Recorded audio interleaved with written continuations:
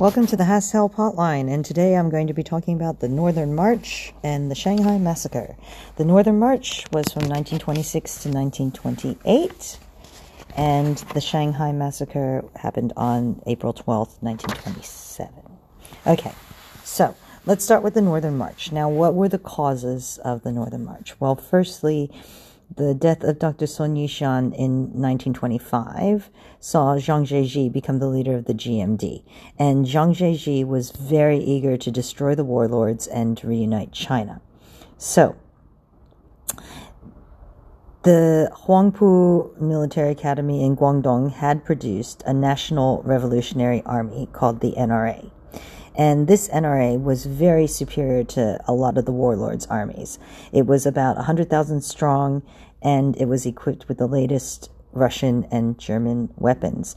So Jiang Zeji personally relied on the Russian military advisor Galen to help him with his strategies. The NRA was supported by the Communist Farmers Movement Training Institution, which Mao worked on. So propaganda from this institute persuaded many peasants to serve as guides and laborers for the NRA against their warlords. The declared political objectives of the NRA were to protect the welfare of the people. We must overthrow all warlords and wipe out reactionary power so that we may implement three principles and complete national revolution. Again, the three principles in which they are speaking of are the three principles of Dr. Sun Yat-sen. So, the Northern Expedition, was a combined military operation by the United Front, the First United Front. This is the combined alliance of the GMD and the CCP against the rule of the warlords in Beijing, as well as local warlords. So this starts on July of 1926, and it targets three of the most powerful warlords, one in Manchuria, one in the Central Plain region, and one on the East Coast. And by the 10th of October 1926, Wuhan had been captured. Also, by this time, the NRA had grown to about 250,000 people. By 1927, Nanjing and Shanghai had been captured, and this was achieved by a combination of NRA military success, communist propaganda, and bribing of many warlords. The United Front ended on the 12th of April 1927, because Jiang Zeji arranges the massacre of over 5,000 communists with the help of the Green Gang triad in Shanghai. The GMD and NRA then press on along north, and by June of 1928, Beijing had been captured. And Jiang Zeji then sets up a new capital of a unified China in Nanjing, and this unified China with Nanjing as its capital is recognized by foreign powers. So, very brief, but you get the gist of what happened. So, what are the effects of this? Well, the CCP has to flee. The communists are left with little alternative other than to fight the GMD. So after the Shanghai Massacre, they're forced to flee the Jiangxi province and set up a Soviet, the Jiangxi Soviet, which they will eventually abandon again in 1934 with the Long March. So, major effect, it weakens and forces the CCP to flee. Second effect is that the warlord problem is not fully resolved. So many warlords, that you didn't get rid of the warlords simply formed alliances with the GMD to avoid being destroyed.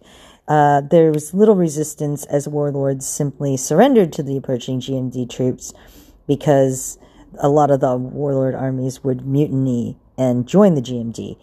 They continued the infighting amongst themselves, the warlords did, and still treated the peasants badly, which led to continual resentment of Jiang Zeji's new government. However, with this Northern March, the stability of Jiang Zeji's position is strengthened. Unfortunately, for the Chinese people, he will rule as a dictator. He is the chairman of the military committee, he's the commander-in-chief, he's the prime minister, and he's the head of the GMD party.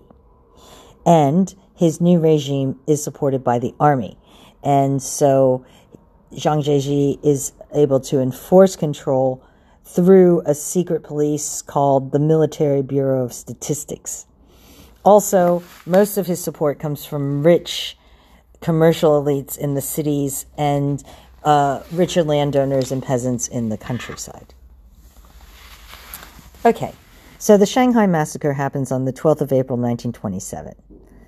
Why does this happen? Okay, so in 1923, Sun Yat-sen had concluded an alliance with the Soviet Union after being denied recognition by the Western powers. Okay, Comintern's arrive with weapons and give GMD financial and military support. But in return, as you may remember, the GMD has to cooperate with the CCP to form a united front. Sun Yat-sen agrees to let individual communists join the GMD as long as they remain loyal. But covert communist activity soon attracted opposition amongst many of the right-wing GMD members, and this leads to a GMD split. Since the death of Sun Yat-sen in 1925, the GMD was divided between the NRA and Zhang Zheji on the right, while GMD leader Wang Jingwei, communists, and Soviet agents were more on the left wing. And Zhang Zheji was concerned to protect business interests of many GMD supporters and was not really all that keen on the CCP. Between January and March of 1927, left-wing elements of the GMD and CCP forces began attacking Western influences in places like Nanjing. Now, Zhang Zheji needs the support of Western powers in order to take Shanghai. So, by April, Zhang and the right-wing elements of the GMD become determined to purge the party of the communist influence. So, in April 12, 1927, there was a violent suppression of the Communist Party organizations in Shanghai by the GMD. So after capturing Shanghai, the CCP began inciting protests and strikes and demanded the return of a lot of the international concessions that were in Shanghai. Zhang Zheji immediately makes arrangements with representatives of the commercial classes and the Shanghai underworld to purge Shanghai of the CCP. So on the morning of the 12th of April, heavily armed members of a triad group called the Green Gang moved through the international settlements, or the concessions, to attack the CCP strongholds in the working class districts. The Green Gang met with the leader of the CCP Workers' Union to persuade him to change sides, but he refused. So, as a result, they beat the crap out of him and buried him alive. The Green Gang, then aided by troops, rounded up communists and either beheaded them or shot them down. It's not pretty. Some were thrown alive into fires of locomotives at the South Railway Station, and the police put the death toll at 400, although many believe that the death toll was more like 5 to 10,000 people. Fortunately for the CCP, their leader, Zhou Enlai, does escape. So, what are the effects of the Shanghai Massacre? Well, the GMD left-wing government expels Zhang Zheji from the party on the 17th of April. However, the GMD left-wing government is in Wuhan, and so he simply declares a rival GMD government in Nanjing. And Zhang Zheji's financial links with commercial interests in Shanghai enable him to gain more influence, which results in the Wuhan nationalist government collapsing. And Wang Jingwei, who was the leader of that part of the government, has to flee to Europe. Okay, but it does also, the Shanghai Massacre also ends any cooperation with the Soviet Union. It's the end of the GMD-USSR cooperation, because Stalin recalls all Soviet advisors to GMD, including Galen and Borodin, who were people that Zhang Jieji was kind of really listening to and relying on. And Stalin switches his support to the CCP, inciting the Autumn Harvest Uprising in Nanchang in August of 1927 and later in Canton, but both end up being complete failures, with over 300,000 people dying in the anti-communist suppression. So, let's not really mention that, especially for Stalin. Okay, the major effect is that the CCP is forced to flee. They're forced to flee from the urban areas of China, and many of the communists like Mao Zedong setting up in Jiangxi and Hunan provinces.